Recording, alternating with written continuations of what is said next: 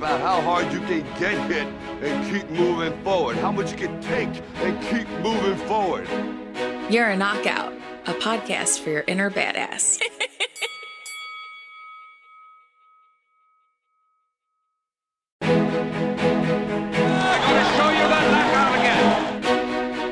It's about how hard you can get hit and keep moving forward. How much you can take and keep moving forward. You're a Knockout, a podcast for your inner badass. Hi, Knockouts. Welcome to You're a Knockout, episode 6. We are back in Timeless Recording Studio with Moranis Moss, a.k.a. Grant, on the ones and twos again. I'm just going to say that every time. On the ones and twos. I have a very special guest today, Mr. Aaron Lane. Hi, Aaron. Hi, how are you, dear? Good. How are you? I am excited to be here. I love the mood lighting, the nice blue, like low-key, relaxed. I kind of feel like, next thing we're going to be hearing some like heavy bass and like, a little disco ball pops out of the ceiling or something. Yeah, exactly. Like the original WAP is going to start playing. You remember that? There's some hoes in this. That one. I didn't know there was an original. That was sampled from a song back in the 90s, which was one of those like line dance, like booty shaking songs. Seriously? Yeah, and then they, it didn't have all the, obviously Cardi B. How did it go again? There's some hoes in this house. If you see them, point them out right. That's how it went. And I remember, that was a crazy time in my life. Remember, like I haven't been to a dance club in I don't know how long. Yeah. I think the last time I was at one, I fell off a bar. So it's kind of like you start throwing that all out there. And I probably should stay at. I don't have any reason to be in a bar or club anyway. So yes, I love the lighting. Thanks for having me. I'm really excited. Thanks for coming. I'm so excited. I'm also really nervous. Why is that? Because you're a radio man. Like this is your jam. This is what you do. And I'm just like, hey, hi guys. I have a podcast sometimes. And I mean, I say there's nothing to be nervous about. We know each other. I think that helps tremendously. Look, I mean, I think the majority of the time you've known me, I did not work in radio. So really just, and you barely knew the guy I'm much different than the guy you met initially. Yeah. And I could see that. Don't get nervous though. It's just talking. Yeah. And, you're the star of the show. You're the star today. You're my special guest. I'll take it. But like literally when I first started my podcast, you were like one of the first people outside of my family. I'm like, I have to get him on here. I hope he does it. Yeah. Okay. Because I think your story's so inspiring and like you're such a cool dude. Yeah. So I'm just like, okay, how do I get him on here? How do I swindle him into my little knockout show? All you got to do is ask. Like that's how much I love the sound of my own voice that I will literally do this for free for the rest of my life. Perfect. Yeah. So you lucked out. I mean, maybe a year from now, I'd be like, look, I don't know. I mean, maybe talk to my agent or something. Oh, big time. All that else silly.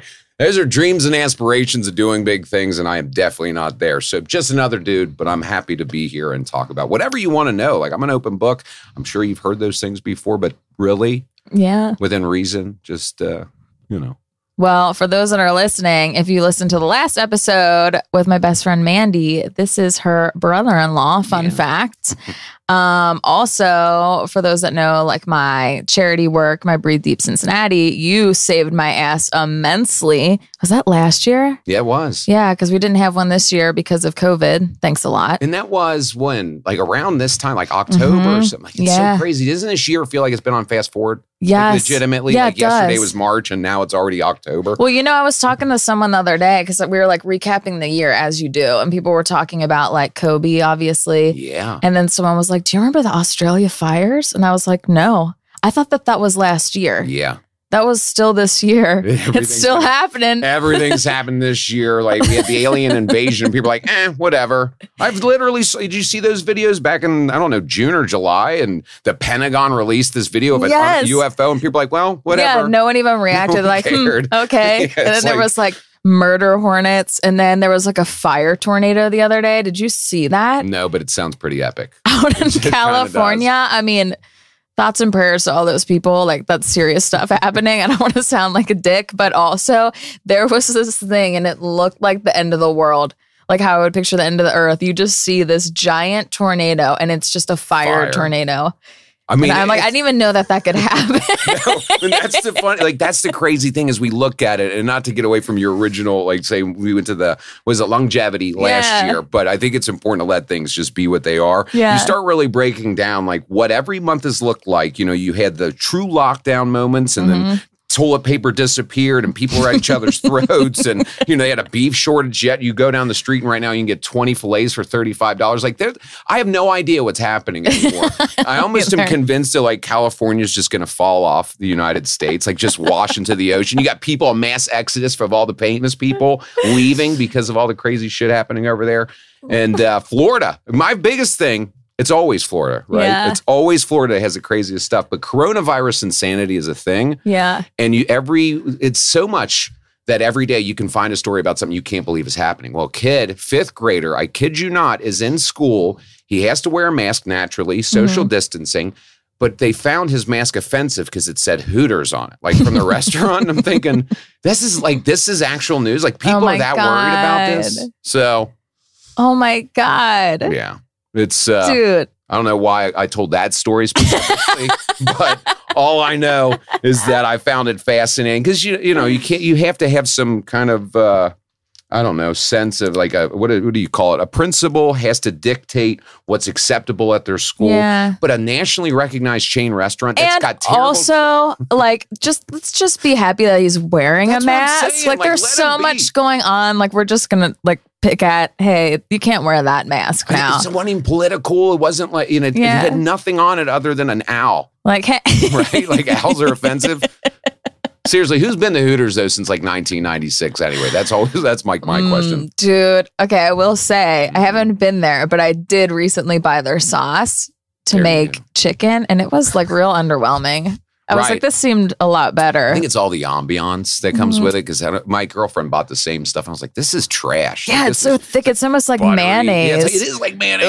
It's not even spicy. It's just kind of like, a white person made this. That's the bottom line. Yeah. Keep that in there, by the way. Yes, don't take that out. We don't edit any of the things. That's the best type. Real raw, just keep going. Yeah. So, you have known me for a bit. I am Mandy's brother-in-law, and I think a lot of things, even from her perspective, has changed. She doesn't know, or she's starting to know the guy that I am today as opposed to the guy that I was. And even through the years, I had this conviction, like I didn't like the way my life was. And now I'm in a position where I can actually go for and be the person I want to be. Yeah. So that's been really an amazing thing. The way to get there wasn't fun. Right. However, talking about it can be. Yeah, that's the thing is, like, I think when I first met you, like, I didn't really see you around a lot. No, it's like I was in jail or something. Yeah, like the biggest interaction I had, I think, was at the wedding and a couple of nights out, and that was it.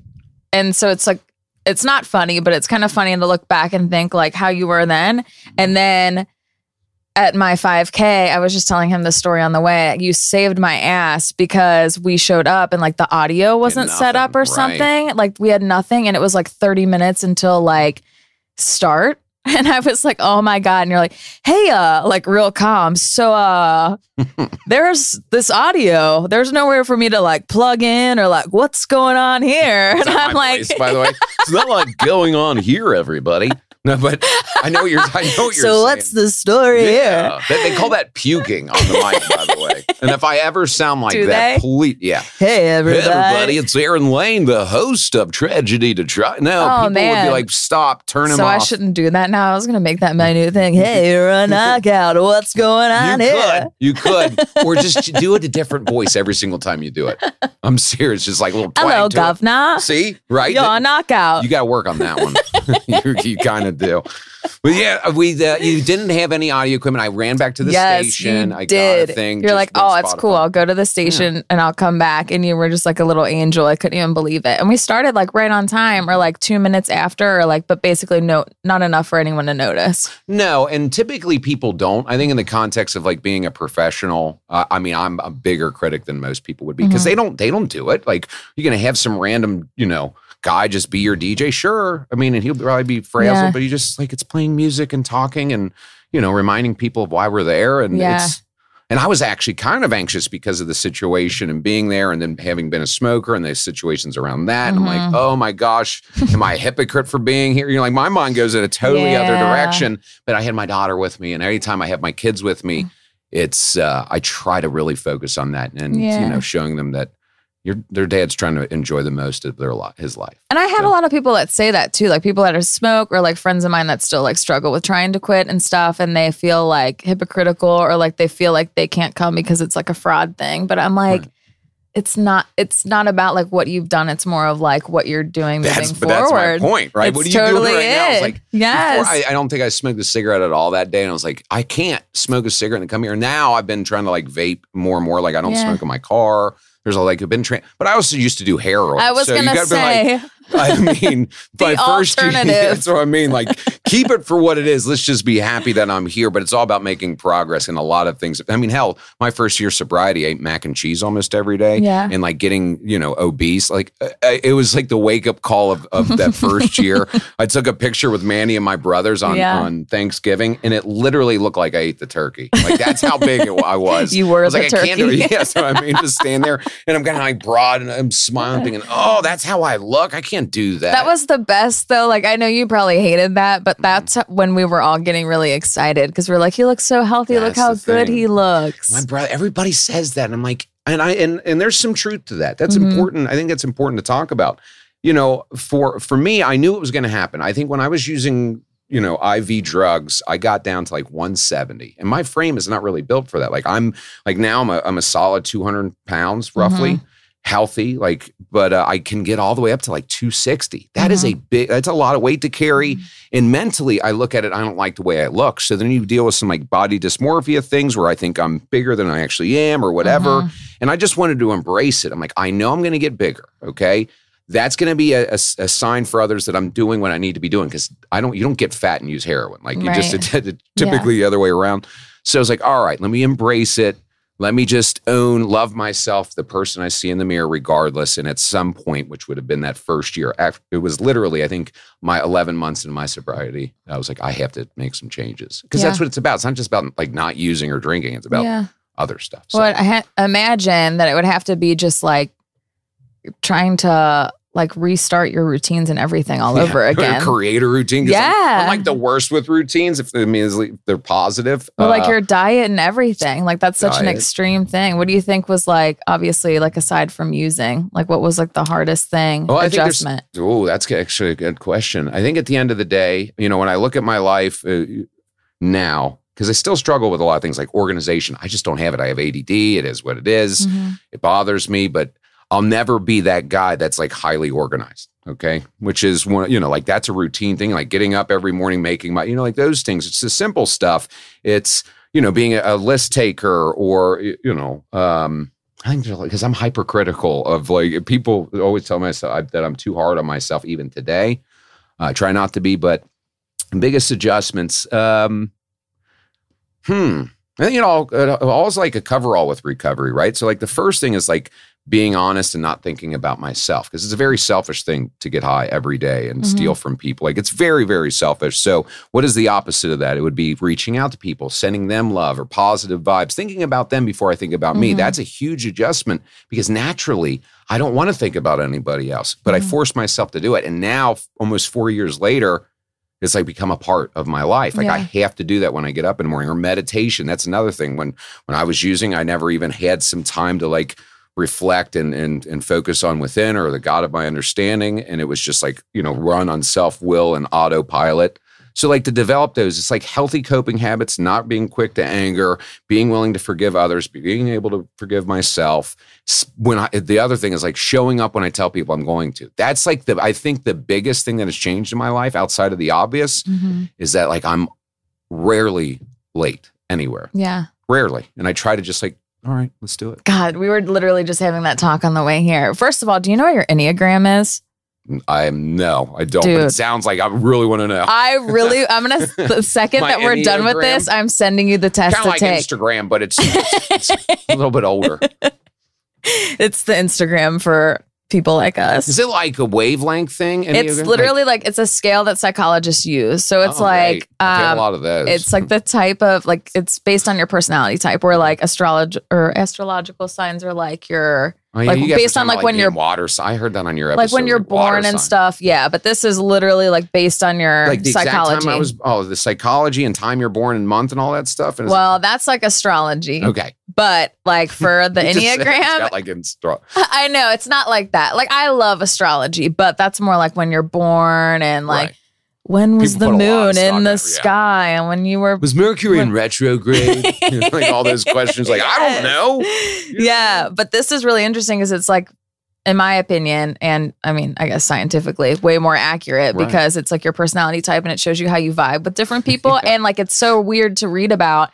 Because what you're talking about, you two are so similar, just like in like how I can tell like your routine and like having to meditate and just like how critical and stuff you are of yourself, like perfectionist, like yeah. And it's just like, and what's funny is like you were talking about like being on time and stuff. That's like something that I was like, when we were late today, I was like, dude, I was bugging out in the car, wasn't I?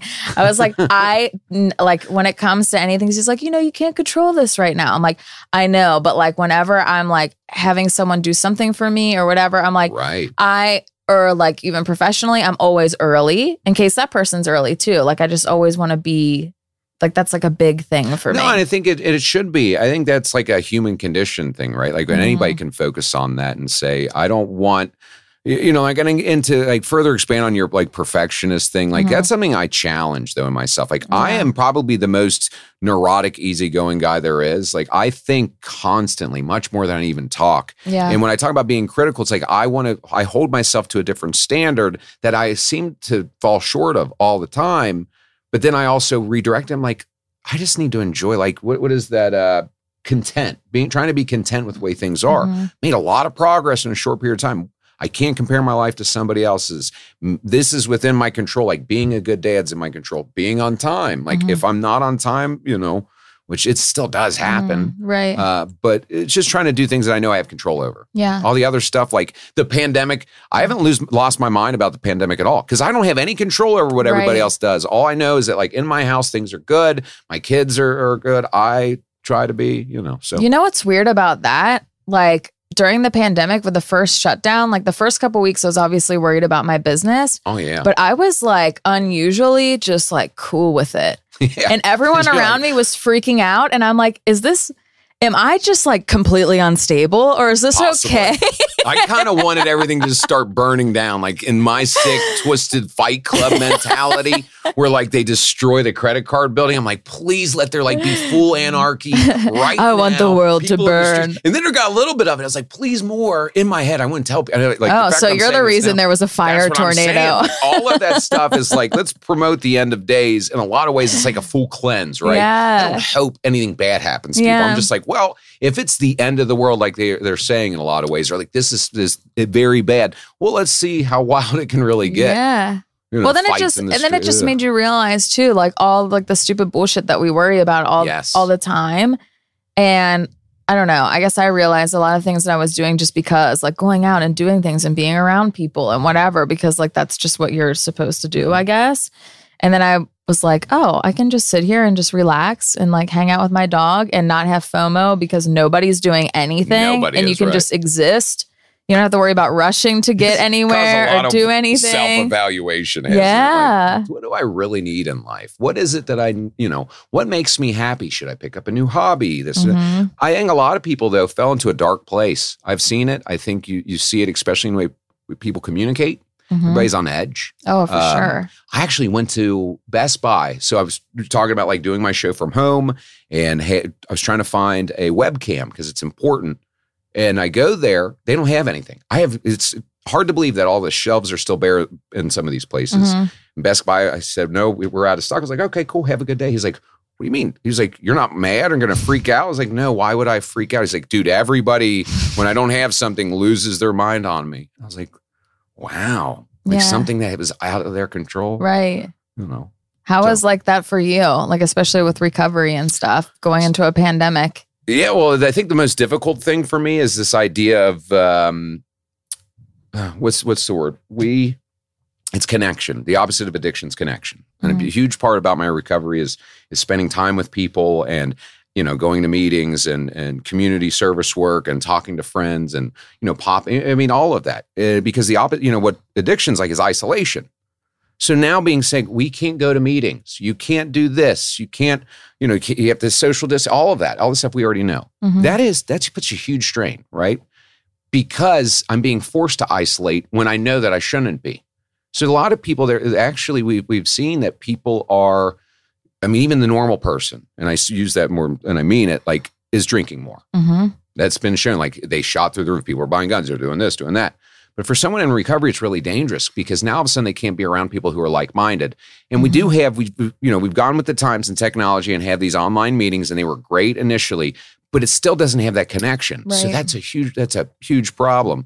Not to go to a clubhouse where clubhouses where we have meetings all day long. And the accountability probably. Yeah, that's what I mean, like all of that. Yeah. So it was tough. And so I give a huge shout out to anybody, one, who got sober in 2020 or has remained. I've been joking around, like, look, if you stay sober this year, it counts as 2. Just letting you know. So all of a sudden I got 5 years coming up, you know what I mean? So yeah, I think...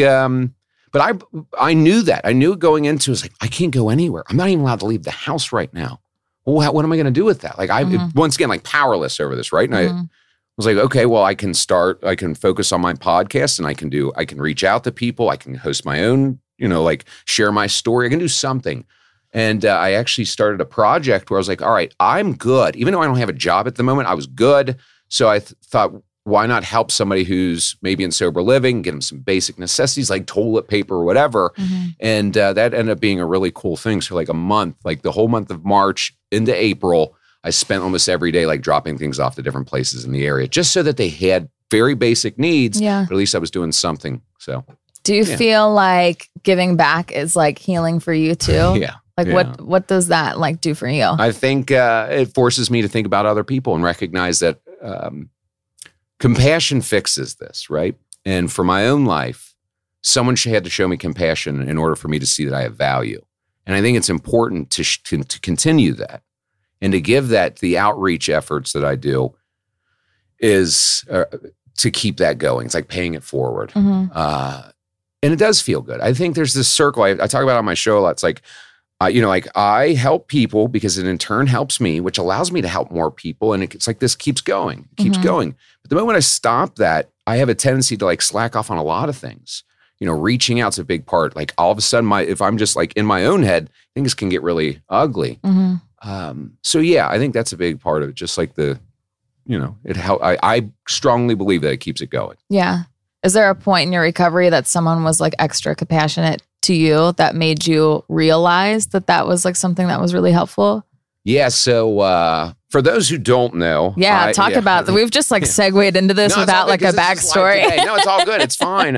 Things happen naturally and you got to break it down. But, I struggled with addiction for about a decade of my life. It started with pain medication and that snowballed into a lot of other things. I've always liked partying. I think it has its place. I am not anti-drug or anti-alcohol by any means, but I'm pro-recovery now, realizing that people can take this too far and it destroys lives, okay? So for myself, it destroyed, my sense of self, my family, my relationships, job, list goes on. Got to the point where I was using IV heroin on a daily basis and really whatever I could get my hands on, started getting in trouble with the law and, running from the police, like really terrible things I could never consider doing, but was on such autopilot with using that that's what I did. And it got to the point after 5 felonies, like going to go to prison. Like I was supposed to go, a judge by the name of Kimberly Burke here in Cincinnati, Hamilton County Drug Court Program. So Mr. Lane, I know you don't have any hope left, but I have hope for you. And I think it's that moment where I recognize like I didn't deserve it. I definitely didn't deserve it. Yet she was going to give it to me anyway. And that was like the huge catalyst for my recovery because I've been clean ever since. Was like, all right. So if for anybody else, right? For anybody else that's like in the midst of it and hates themselves, shame, guilt, all of that, if you can show them some compassion and maybe a way out, that could potentially change their life that day. And I still do it, it'll give you another situation. And I don't want to make this all about like what I do and me, but it's just like, this is my life. So just trying to keep it going. Like last week, or actually for the past 6 months, I've been going to BP right across the river in Kentucky every morning for coffee, or buy Red Lines. They're like an energy drink, and they're the only people who have them, it seems like. And there's a homeless guy. His name's Logan. I've seen Logan for a while, and he looks progressively worse every single time I see him, because he's homeless and he's young and he's using drugs. And I just try to talk to him like a human being. I don't just like hand him $20, but buy him a pack of smokes. So, whatever it is, just talk to him, treat him like a normal person. But I also said, look, whenever you need help, I'm willing to do whatever it takes to get it for you. Because I have access to these things. But he has to make the first call. 6 months I've been seeing this guy almost every day. And finally, last week, like last Wednesday, I get a call from that BP, and it's him on the other end. He said, man, I'm tired of this. I'm just tired. And I was like, okay, I'm on my way. I dropped everything. I was literally on my way up to Columbus, and I was like, drop it all, right? So I get down there. He's not looking good. I got on the phone. I started to organize getting him an ID from the drop-in center, which is our homeless shelter here in Cincinnati. I got him admitted to a emergency detox place, drove him, all those things, right? And one, he can't believe it's happening, okay? Secondly, I can't believe it's going together so easily, but I knew that maybe this could be the time for him. I haven't talked to him since. I'm hoping he's still, but I drop him off. I'm dropping off in this building that something very amazing happened for me too. And, you look at that and you say, this could be the time that saves his life. And it didn't cost me anything. It cost me some time, right? Right. So you look at that and say, okay, who else is going to do that? It's not that I have this bleeding heart that I just want to pick up homeless people all the time. Yeah. I'm not an idiot. You know what I mean? I'm not just scouring hey, bro, you want to get some treatment? It doesn't work like that. It's like developing human connections with people and realizing that's somebody's son. Why is he there? I guess it's a series. People can argue, yes, it's a series of bad decisions. But sometimes people, you don't know what led up to all that. Maybe he was abused. Maybe, his mom died, whatever it is. And he found comfort in drinking or using. And then now he's stuck. Yeah. And no one's willing. Everybody just looks at him like he's a piece of shit because he's homeless. And he's not. He's funny. He's kind. He's got a big heart. He's an old country boy. Yeah. So you look at that and say, okay, if he's a human being, then I need to treat him because somebody treated me like one when I didn't feel like it. Yeah. So that's what I see, is that maybe that little moment in his life can turn into something. I don't have any control over that. He can go in there and just decide to leave. He might have already. I don't know. He doesn't have a phone. It's not like, we hang. He's not hanging out in my house or anything, but he's got a shot. Yeah, you served up that opportunity. That's what I'm saying. Anything could take anything. And that's the thing too that always has made me really angry, because you see things online of people taking videos of people. I've seen that on overdosed and everything. Yes. Don't do that, by the way. And it's just I just think I don't know, growing up too, my mom was really good about she's just the sweetest little thing, and she's shorter than me. If someone was driving crazy on the highway, I'd be in the back seat oh my God, that guy is such an ass. Right. And my mom would be like, well, Rachel, you just never know what they're going through. Day. Maybe his wife's in labor and they're rushing to the hospital. Maybe he's on his way to say goodbye to someone. And next thing you know, I'm feeling like an asshole. Right, oh God. And she's just I just look at every car as being their own little world. And you don't know what's going on in there. And I think of that when I see people that are falling on hard times and homeless people and whatever, okay, when they were a kid, if you asked them, what do you want to be when you grow up? They wouldn't have said that. No, obviously things have led them to. Right. And I'm not responsible for all that, right? I'm not responsible for your life decisions. I mean, hell, it's tough enough for me to change my own life, let alone trying to change yours, right? I always tell people that too. It's very difficult. But what I do recognize, and I'm not always looking at people like that. I'm still human. I still can get very selfish and self-centered, and even in a positive way, determined. I have to make something happen. People in my home rely on me. So screw all that other stuff. It's not as important as this. But when you can have a chance to be empathetic towards someone, and that's what it is, it's a tool that can be developed, right? I don't think, empathy, it takes some work. It takes some effort, because it'll hurt your feelings if people don't do it. I want to help, but I don't want to help because it makes me feel better. I want to help because it's the right thing to do. It's altruism. I don't expect anything out of this other than what I already seem to be getting. And it's just keeping what I have, right? It's just keeping the recovery. Not if I help this homeless guy out and I post about it, I'm posting to maybe encourage other people, look, this is a human being. Not about, hey, look what Aaron's doing. It's not virtue signaling. It's not that. And I have a huge battle with that, by the way, because I do it often. Not in that context, but overall, my whole call to action, do big things, go out there, compare all this and that. It's not about me necessarily. It's about engaging our community and saying, look, we can fix this. It just takes some work collectively.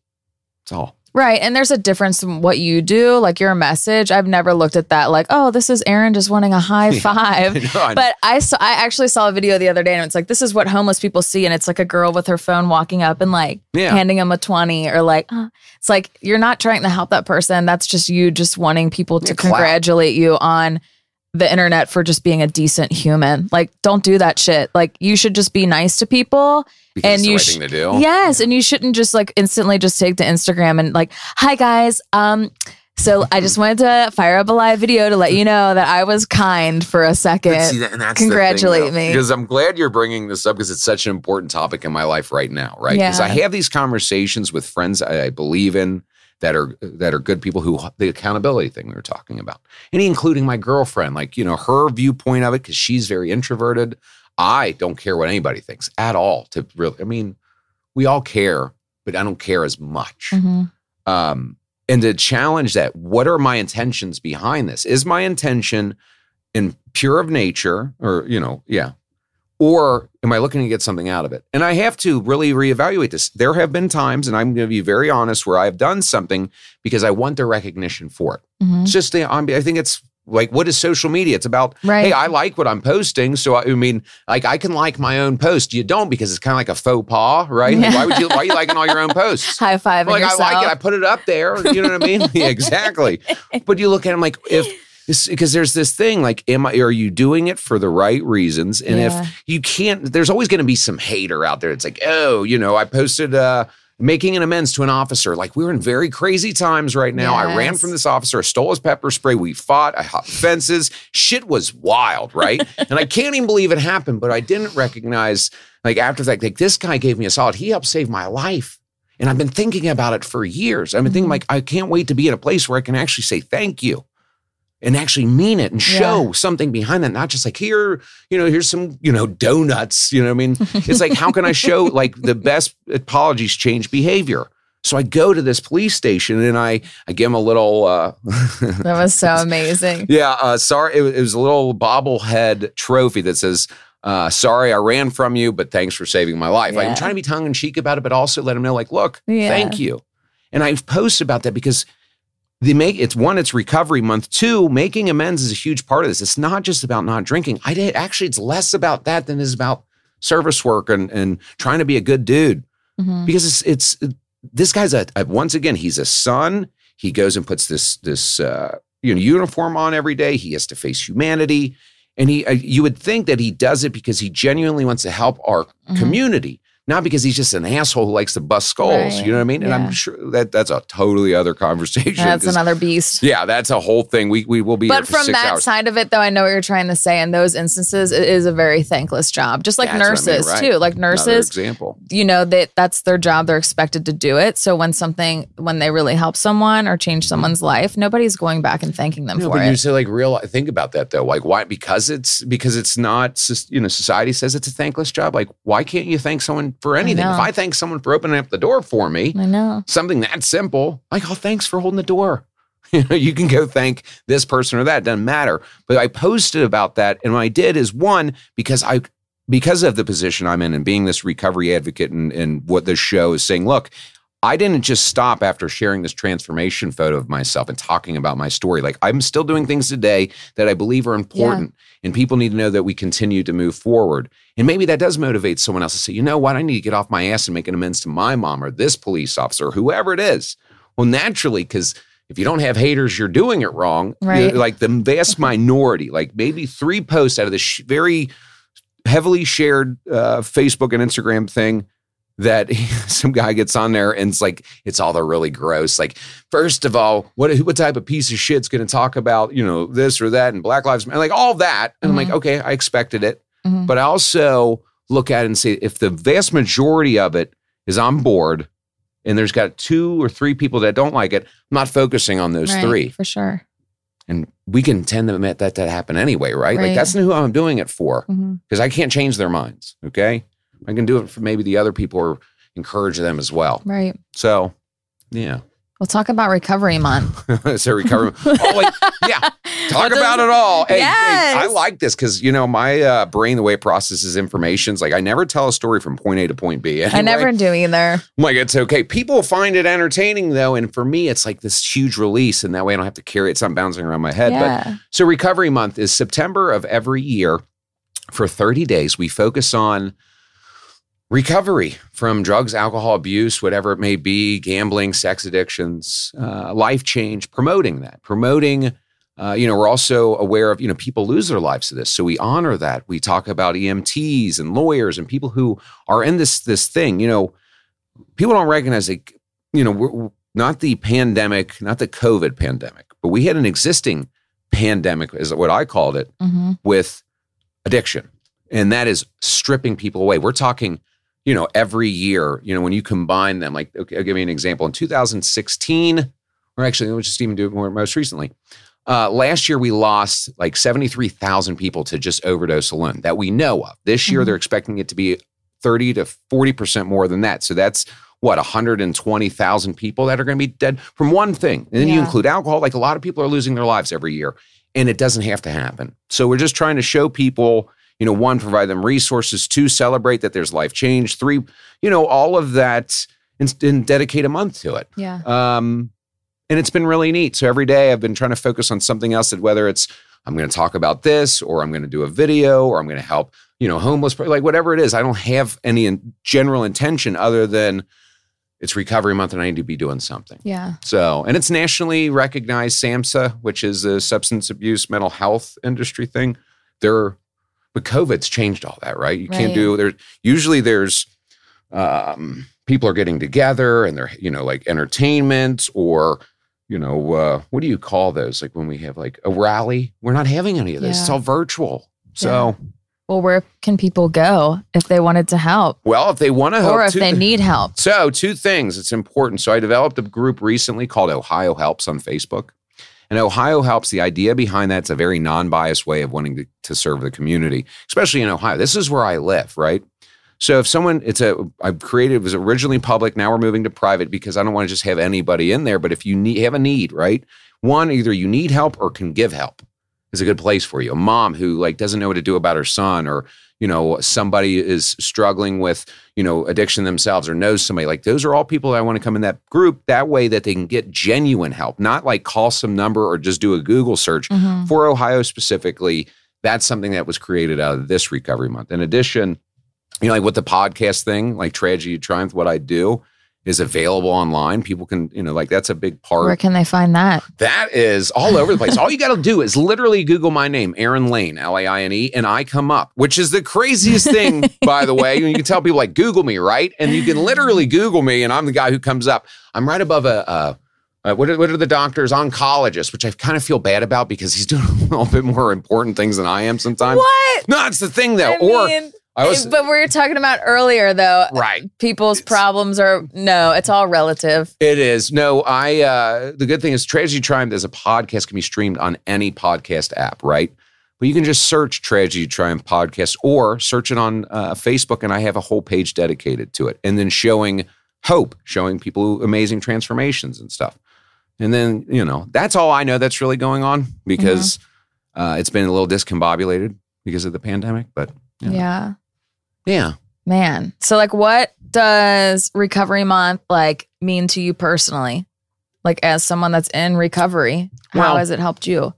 I don't know if it's helped me necessarily. I don't know if I only became aware of it after being in recovery. I was it's not like I was seeking that stuff out, but recovery is my life. Right. And then I do a lot of other things like the broadcasting, being a dad, I'm into drawing, I'm into so many different things, but recovery is the coverall. And I look at it and say this month to be dedicated to maybe saving somebody's life. That's how I look at it because my life was saved and all my friends' lives were saved. So we get together, we do this as a community, we promote life change for just 1 month. And whether it's personal stuff, you can talk about, the ugliness of recovery. You can post transformation photos, what I used to look like, what I look like now, getting a job, being a felon and being able to work at a radio station. That's, I have 5 felonies and I'm on 5 stations. So I think that's something to be celebrated, to say to somebody like, look, no matter how bad you think it's gotten, if I can do that, anybody can do it. Not that I want you to take my job. I'm just saying you can go for it. Are you sure? Hey, I think I'm pretty good at this. There you go. Back for the 3rd time today. Everyone's turning off right now. Like, you know what? I can't. What was it? Puking on the mic. Puking on the mic. I work with a couple guys that do that, but I'm not going to name any names because they think that was an asshole. It's just like, I mean, even you inviting me here is a part of Recovery Month. One, I would have done it anyway because as I said, I enjoy it. But secondly, like making people aware of that, like everybody's affected by this. Everybody. I've yet to meet somebody that doesn't either know someone or themselves has gone through it.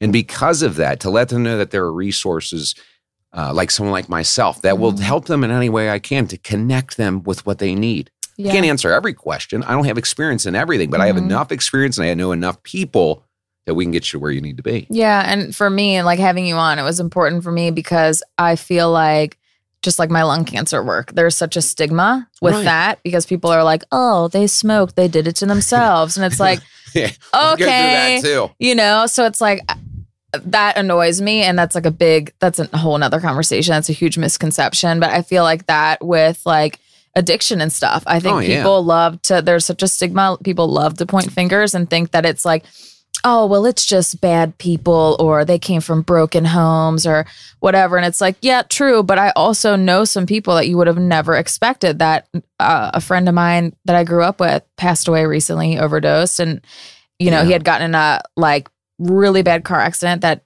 you know, he was really lucky to survive, got hooked on the pain pills, and then it just snowballed. And it's like, you know, it's like people point the blame a lot, or they'll just like how you talk about. They want to like, put it like in a box though too. Like people want to very quickly say, oh, you know, because of the homeless person. Yes, most homeless people have mental health and drug problems. Okay, that's one subset. What about the soccer mom that's popping Xanax every time she goes to a game?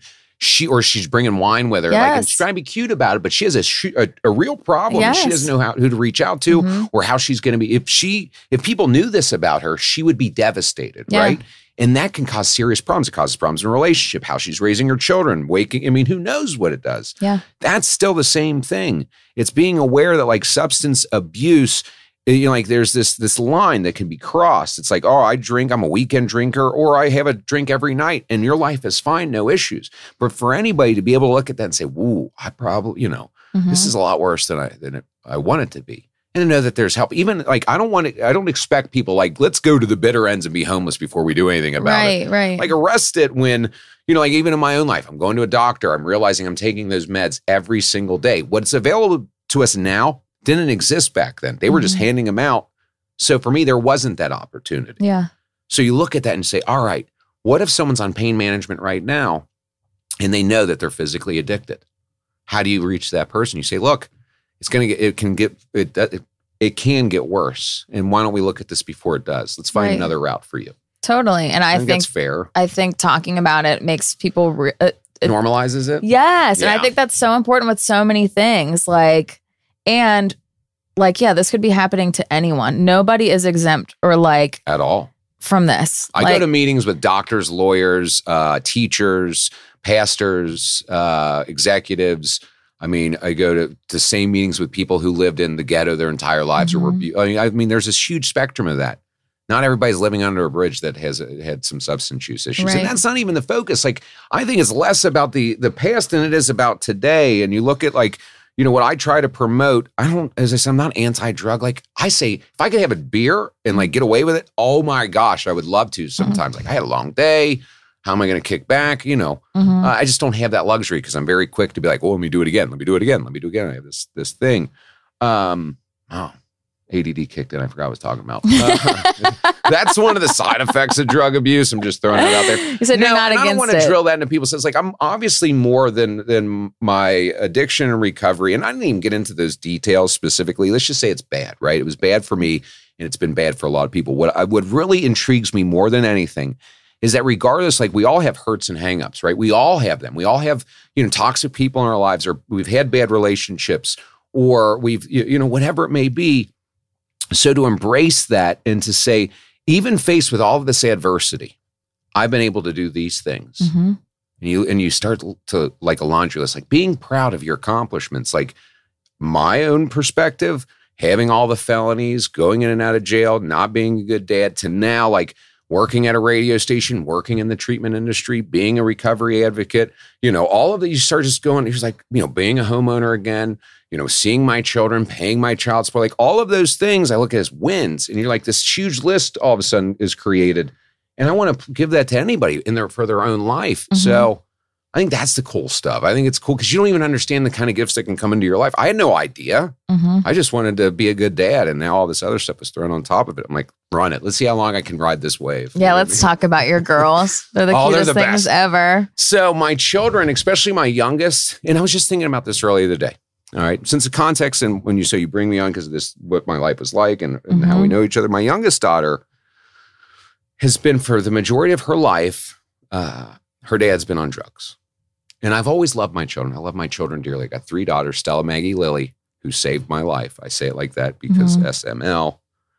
And when I got clean in 2016, my youngest daughter didn't know if I was going to stick around. We had a relationship, but it wasn't solid because her dad's been in and out, right? And like maybe in April of 2017, I was trying to spend more time with him. Dad's trying to move forward with his life. I'm in sober living. I'm doing this. I'm working odd jobs. And I would tell her I love her. This is after I gotten clean. And she wouldn't say it back. She would say like, I love Rascal, which is our dog. I love Grandma. I love Maggie. But she would never tell me she loved me. Mm-hmm. And it was, and I would say, why don't you ever tell me you love me back? She's like, I don't know if you're going to be staying around. Like she didn't want to get her heartbroken.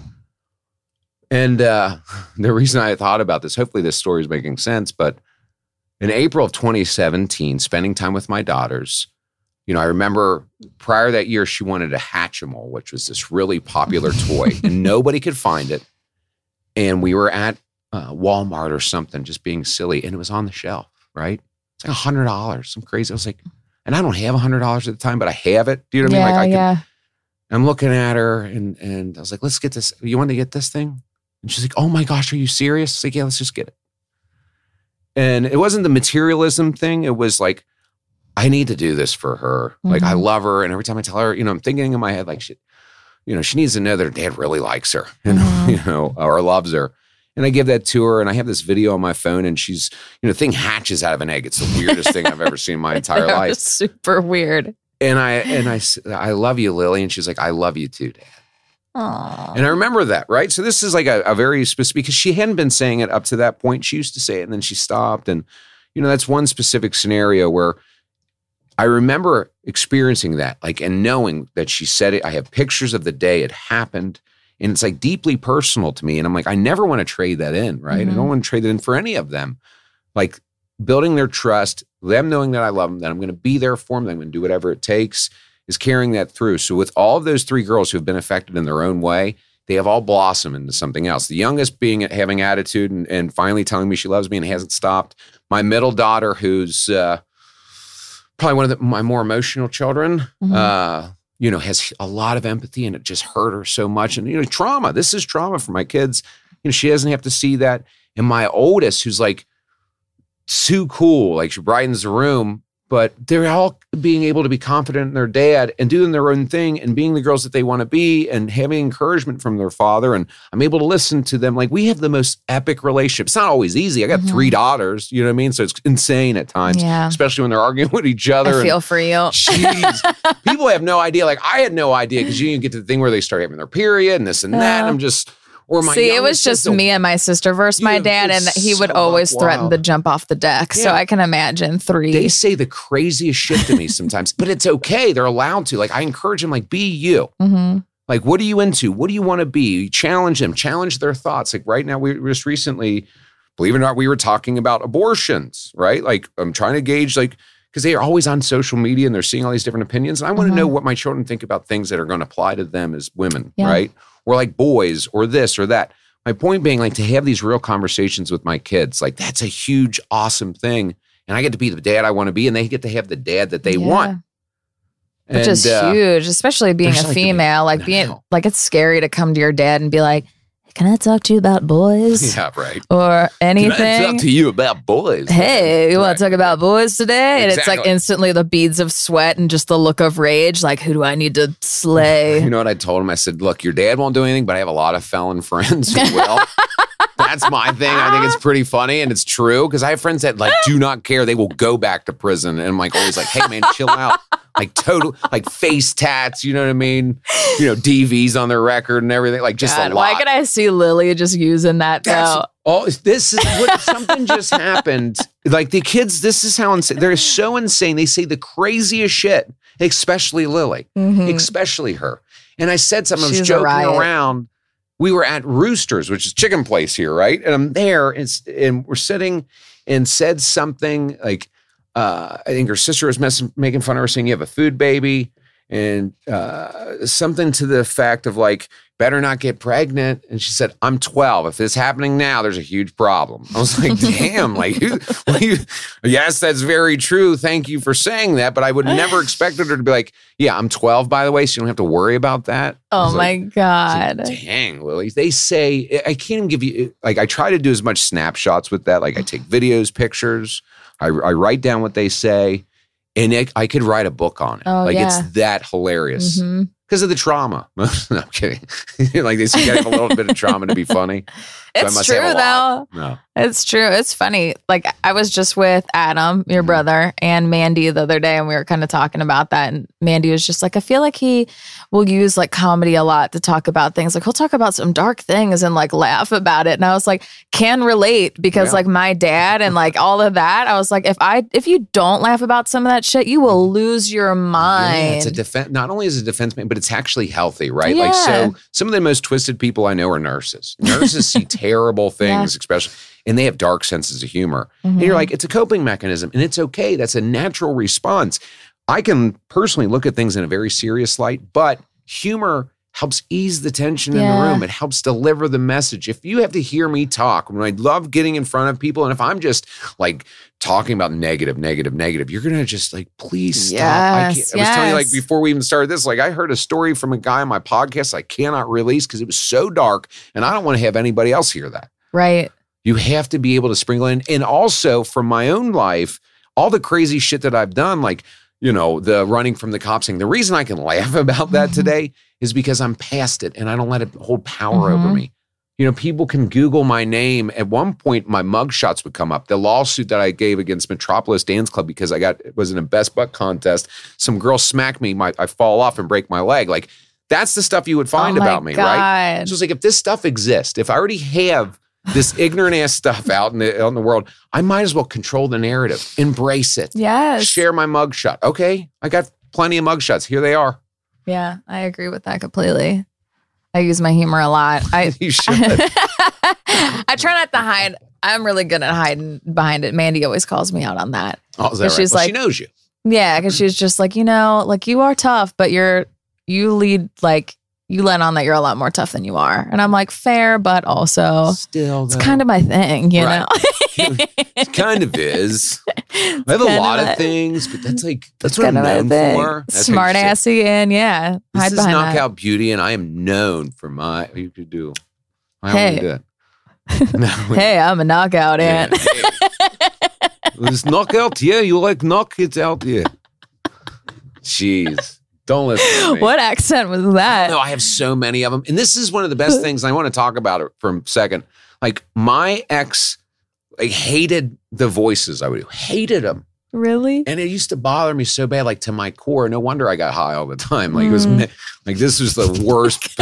I have such the most amazing girlfriend today. Like she really is the kind opposite, right? Like you're supposed to be, they say opposites attract, right? Well, I took that differently back 15 years ago or whatever it was, 20 years ago.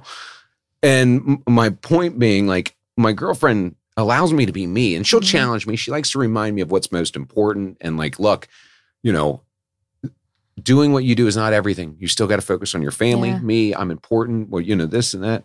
But I can do all sorts of weird voices around her and she thinks it's hilarious. I'm like, I like her. Oh, well, you know how many times my ex-boyfriends would ask me when I'd go get a big girl job. Really? And I know a couple of them are listening. Yeah, good. Found that out. Go fuck yourself. Go fuck yourself, guys. Seriously, the fact you're listening to your ex-girlfriend's podcast. No, it's who's winning? Who's winning? Isn't Right. it? I'll tell you what, though. Like, I found out my ex was listening to mine, which is like fine. There's some healing, and I try to make this clear. Like, I was married for a long time. We were a part of each other's lives. We still are to a point because we got to focus on the children, and it gets. I try to keep that in its rightful place. I don't want to deal with it. I don't want to deal with her and her whole MO. But when I found out, I was like, you're okay. I think she liked a post and was like, this, you can't be doing this. You can't be like following my content and I just don't, it's not, we're done. Move on. You know what I mean? Like you can listen to it. I think it's great that you do. Maybe it's healing for you and get some insight in what your ex-husband was going through. Mm-hmm. But outside of that, I mean, I got some that linger around. And then I'm like, oh, for me though, I'm like, oh man. Yeah. Sucks, doesn't it? Yeah. Oh, it sucks to see what my quote unquote non-big girl job, where that took me, and you're still working a 9 to 5 that you fucking hate with this girlfriend that you don't like. People are gross though, right? You ever look back at your history and you're like, thank God that didn't work. All of them. Didn't work. The ones that I'm talking about, hey, thanks for cutting me loose. That's my thing. So I have this high five through the microphone. I'm like, oh my gosh, if the things didn't work out the way they did, I would have never met Kim. And like that is the coolest thing. And my perspective on it. And Kim doesn't always feel like that. She's just like, okay, you were married for a long time. I'm not that type of girl. I'm like, that's fine. You're the person that I love. Yes. You are you. And that's why I like you. I don't need you to be all these things. That's okay. The best. Trust me. I already had that was problematic. And and I don't want to get into all the other stuff, but my point being like all of those decisions, all the dumb stuff and good stuff that we've done have led us to here in this moment, sitting down doing a podcast, crossing paths, while back, like how small the world is. I know. And to know, I know. And that's the thing is like, it's hard for me to look back and think, I wish that wouldn't have happened because I'm like, what if? Like, I wish it could have been someone else. God, he was such a tool. And look at him now. I ran into this one on St. Patty's Day, and he had gained so much weight. It was like he ate his original self. This is so mean to say. Ate the turkey on Thanksgiving. But I couldn't claim him. I was with one of my best friends, and he was just in this like weird suit and looked so puffy. And they were dressed so formally to be at Molly Malone's. And my friend was like, oh, who was that? Was that one of your teachers? Nope. And I was like, yeah, sure he was. Yeah. Yeah. He was my high school teacher. You have to. That's actually really funny. You can't. I couldn't do it. I couldn't. And he was the worst. He was the most manipulative, mean guy ever. And then I'm looking now and I'm like, oh my God. Like, who was I back then? Yes. How did I allow that to happen? If I could change anything, I'd go back in time travel and just give myself one of these, a couple of slaps. Leave now. Yeah. Yeah, and that would be nice if we had that hindsight. However, we don't. But then again. But we do have podcasts. And the cool thing about them is that this is a very healing thing for everybody involved, right? It's a healing for you in a lot of ways, and it pushes you and motivates you. It's helpful for me, pushes and motivates me, helps me reevaluate life and realize like life is good. It really is. Like I can't, whatever happened is already over with. I can't control that. Tomorrow isn't here. Like it just doesn't even exist. So why not embrace now and do the best with what we've got in the moment? Yeah. Not to sound trite. You know what I mean? I feel like I regurgitate a lot of things that I've heard over the years as opposed to having original thought in my head. Yeah, that's actually not true. But just say it in this voice. And then it works if you work it. I do want to tell you though, like, so, and I think it's about time I tell this story. And I've never told this story. Ooh. Yeah, I know. Lucky this is a knockout original. A knockout original. And great context too. So I used to buy heroin from a guy down the street from the recording studio here. And if anybody's like the hill, as you know, goes right into the highway. And there's another side street that's a much higher hill that goes, I don't know what that street is, but it's down at the bottom here. My point is I bought drugs from this guy. I used them. I was parked at the top of a hill. It crosses over this main road. I was parked. I used drugs.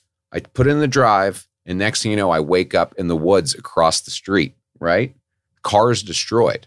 Oh my God. The whole minivan, brand new minivans, destroyed. And because I had obviously overdosed. And I remember waking up and thinking, this is terrible. We just bought this car. I just overdosed. I destroyed it. but I can't sit here. I can't wait for the cops. I got to leave. So then I leave and I'm still very high. I could barely keep my eyes open.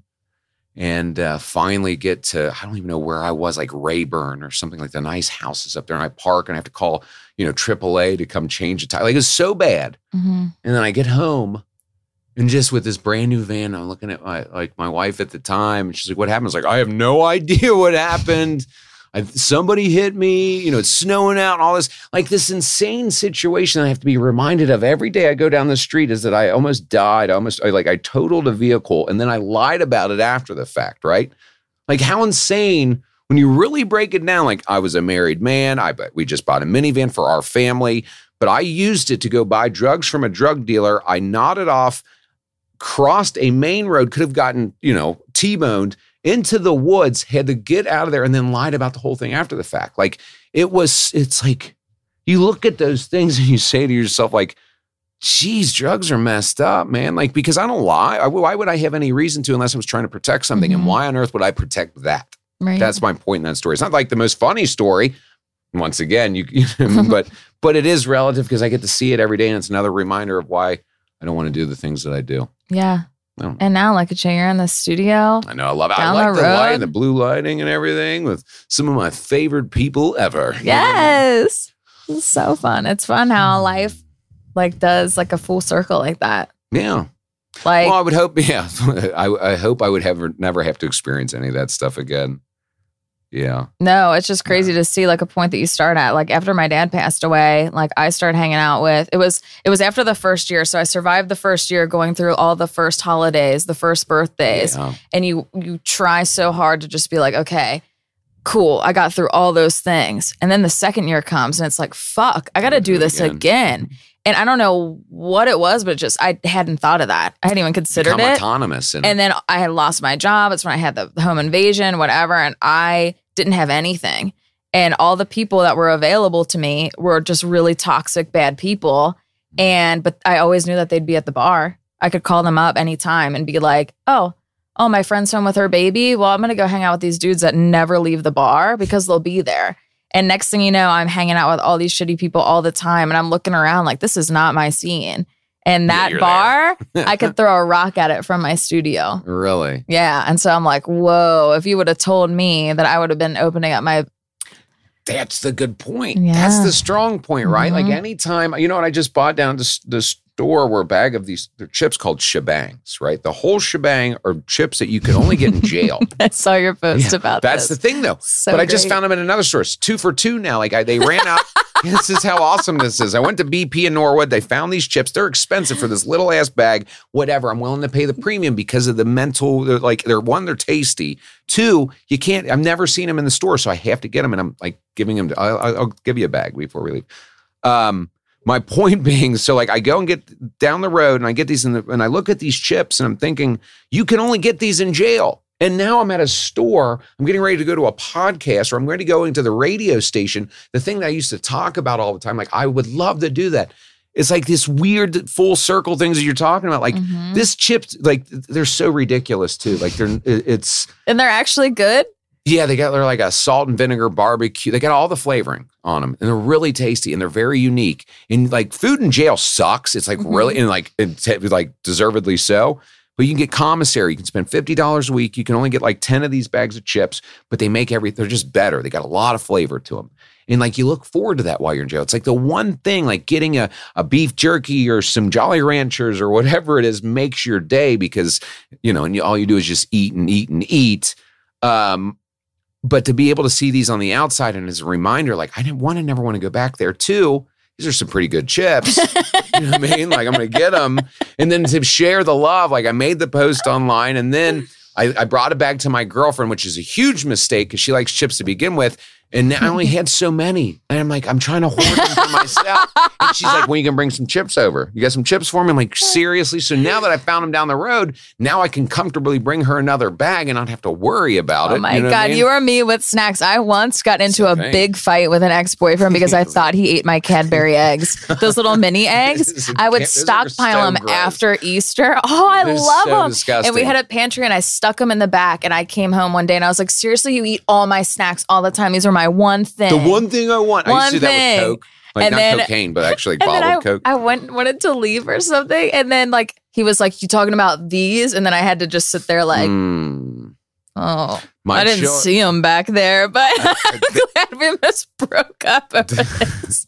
That was one of those, like, if you would have saw yourself, you're like, maybe you should know that the Cadbury eggs are still in there. Yeah, I just see red. If you eat my chocolate, I just see, I couldn't even see straight. It's like so possessive, right? Like, I do that. There's certain things in my life, like, I generally do not care. People can offend me, all sorts of things. It doesn't matter. But there's always like this one minute random thing that will bother me so fucking bad. Is it the snacks? It's a couple things. So I know it. So snacks for me I all will day. get the shirt off my back. I'll lend my friends $20. I don't care. Like, what's $20 is $20. It doesn't even matter that much, right? But it really bothers me when someone says, I will pay you back on Friday. Mm-hmm. And Friday comes and you don't reach out to me and pay me back. Yeah. It's not that I need the $20. It's like it makes me sick to myself. It's the principle. Principle. It's always principle. I'm like, dude, look, if you need $20, and I would say this when people ask me for money, I'm like, if you're asking to borrow or if you just need it, you need to say it to me now because it's going to bother me. And I can't let it go. Just can't. So that's one situation. The second one is the Cokes. Like, I don't drink pop anymore for this exact reason. I will buy a 12-pack can of Coke. It'll sit in my refrigerator. I'll have one, right? Like, my whole rule is like, you can drink all of them, but always leave me one. And I'll go in there and they're all gone. And I'm like, really? Like, why is it? The one thing, you guys are always just drink. And they will drink, like Maggie drank 8 cans of Coke over a 24-hour period. I get it. However, I'm like, really? Like, the one time I buy a 12-pack of Coke, I'm really looking for just to have one. They're all gone. Dude, this is extra hilarious to me because I used to do that to my dad all the time. He never drank pop. Like, it was just strictly beer, honestly. And then, like, he would have just like a 6-pack of like the Coke bottles or whatever, just in the little plastic thingy. Yeah. And I'd be like, oh, man, I never drank pop. There's one left. I'll go to the store and get more. It's probably on the list. And then it would just be like, God damn it. All I want is the one Coke. See, that's what I'm saying. I don't let a lot of things get me worked up, though. I'm trying to think. There's some traffic is another one of them. I just feel like I live my life in traffic, and the pandemic was the best thing for that because I had to work still. I had to go to the radio station, and nobody's on the road. And I'm like, this is the best. Let's leave it like this. And then all of a sudden, people are back on the road. I'm like, why are you out right now? Go back home. You know, you have no reason. Like that was pretty out of control on our way here. I'm like, if everyone could just drive, there wouldn't be traffic. So many things. Jeez. Yeah. Is there anything else you want to know? I don't know. Let me look at my list. She had a list, I feel like we covered completely everything. We did, but it was so good. Okay. Last question that I really have that we didn't cover is like, what led you to start your podcast? It's actually an awesome question. So, is it? Ooh. Yeah, it is because so I got into radio. I had a spiritual experience in rehab. Okay, I really heard the voice of God through a song. It's called Priceless, and as a result of that, because I had this spiritual experience around radio, and I had already wanted to do it many years leading up to that. I made a decision that moment. I was going to go for it. I told my children, I'm going to make this happen. I didn't know how I was going to. I have all these feelings. I don't know how I would ever get hired other than the voice. Remember, I say, I'm going to go in here and like, give me a job like that. But I'm going to make it happen. And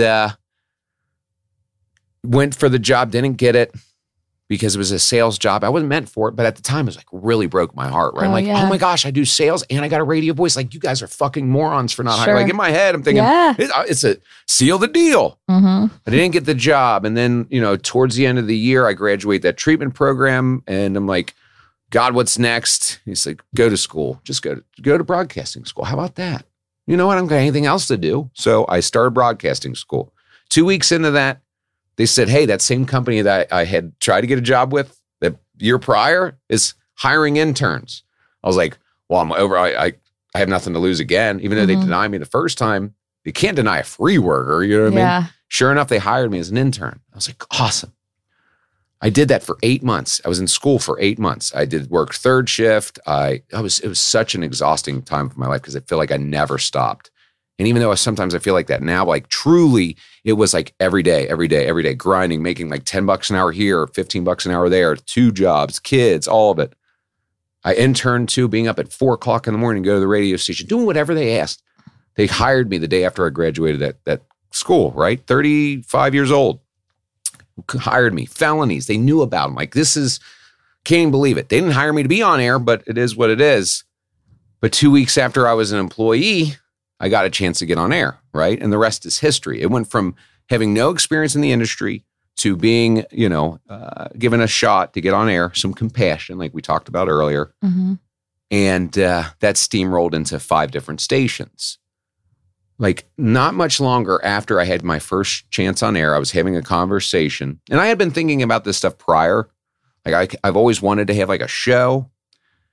And, I've been to treatment many times, and I love these crazy ass stories of like what people do to get high. Like, you can't even fathom, like, oh, he was a drug mule? What do you mean he was a drug mule? He like put drugs in his butt and like went on a plane, and like, I have to hear this story. Like, someone, gets investigated by the FBI because he was, fixing horse races. Like, I want to hear these things. Mm-hmm.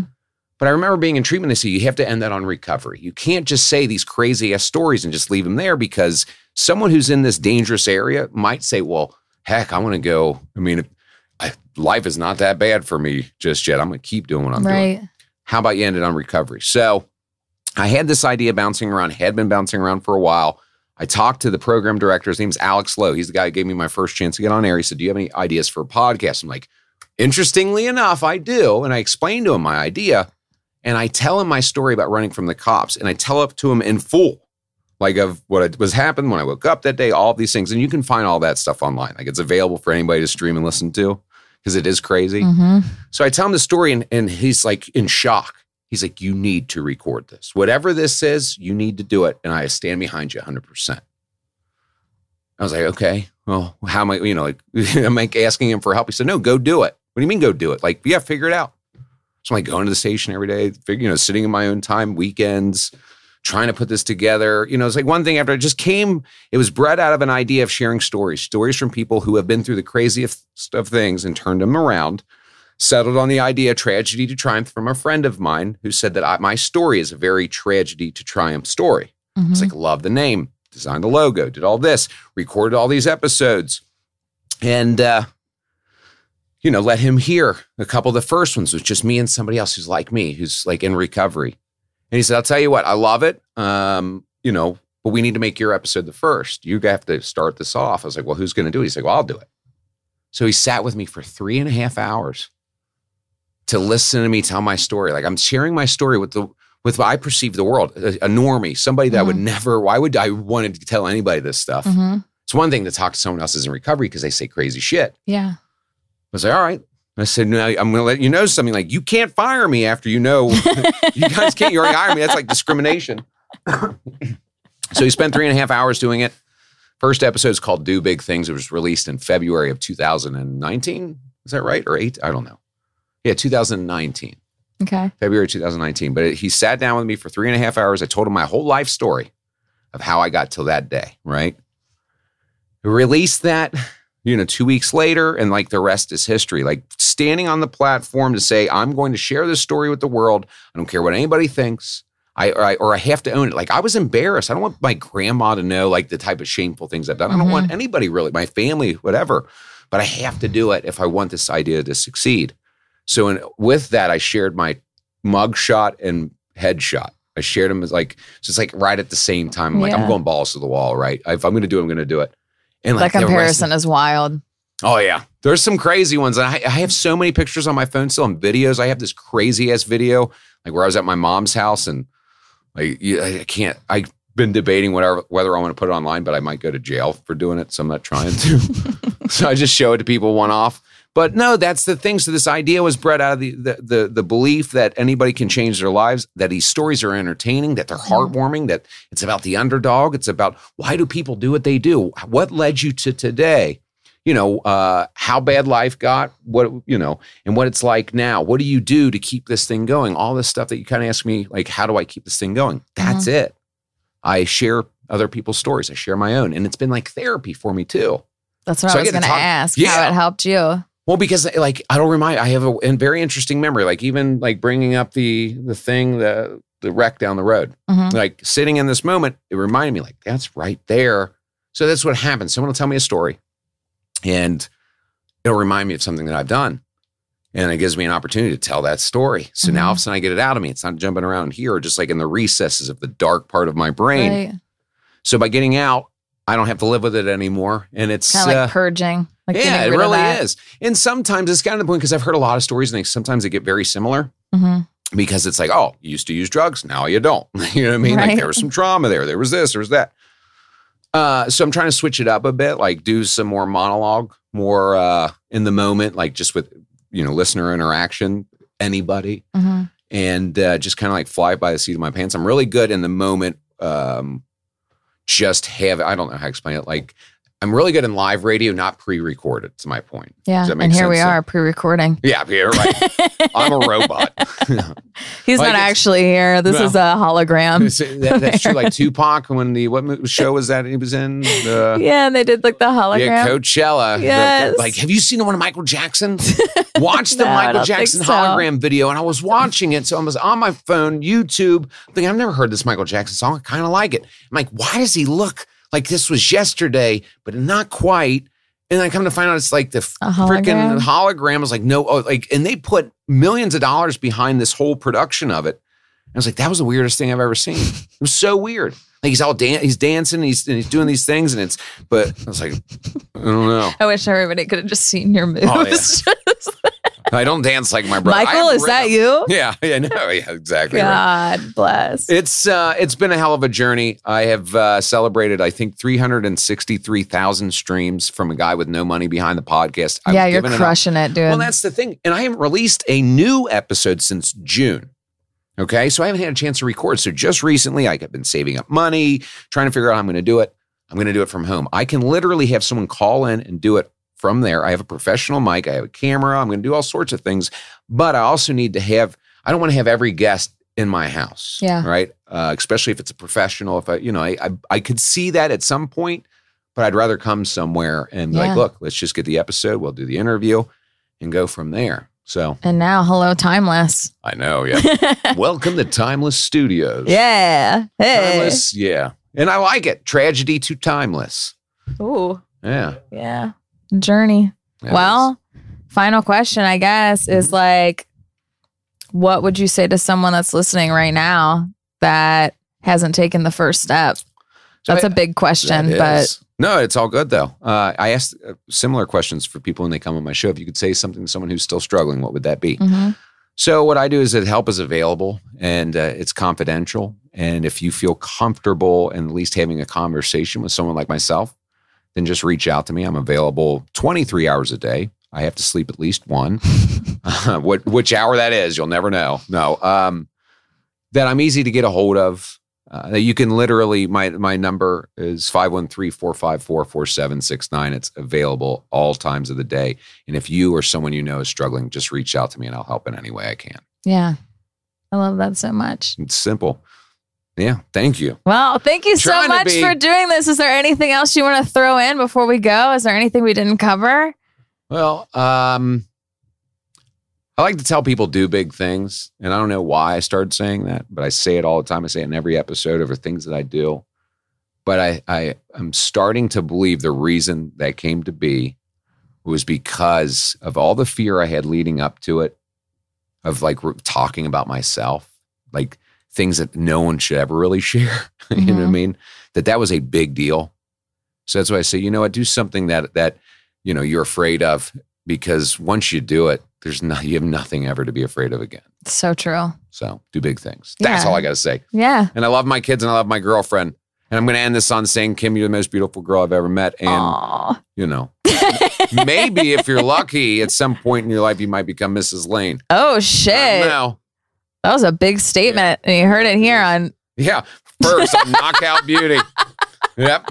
You're a knockout. All right. No, we keep adding stuff. It's just going to get weirder and weirder and weirder. Well, thank you so much, Aaron. This was amazing. I appreciate it so much. Anytime. We'll do a round two. Ooh, that's what you can call when you bring your guests back. Round twos. Oh, right? I love that. Yeah. See? Yes. Inspiring. Yes. Thank you for that. I'm totally going to do that.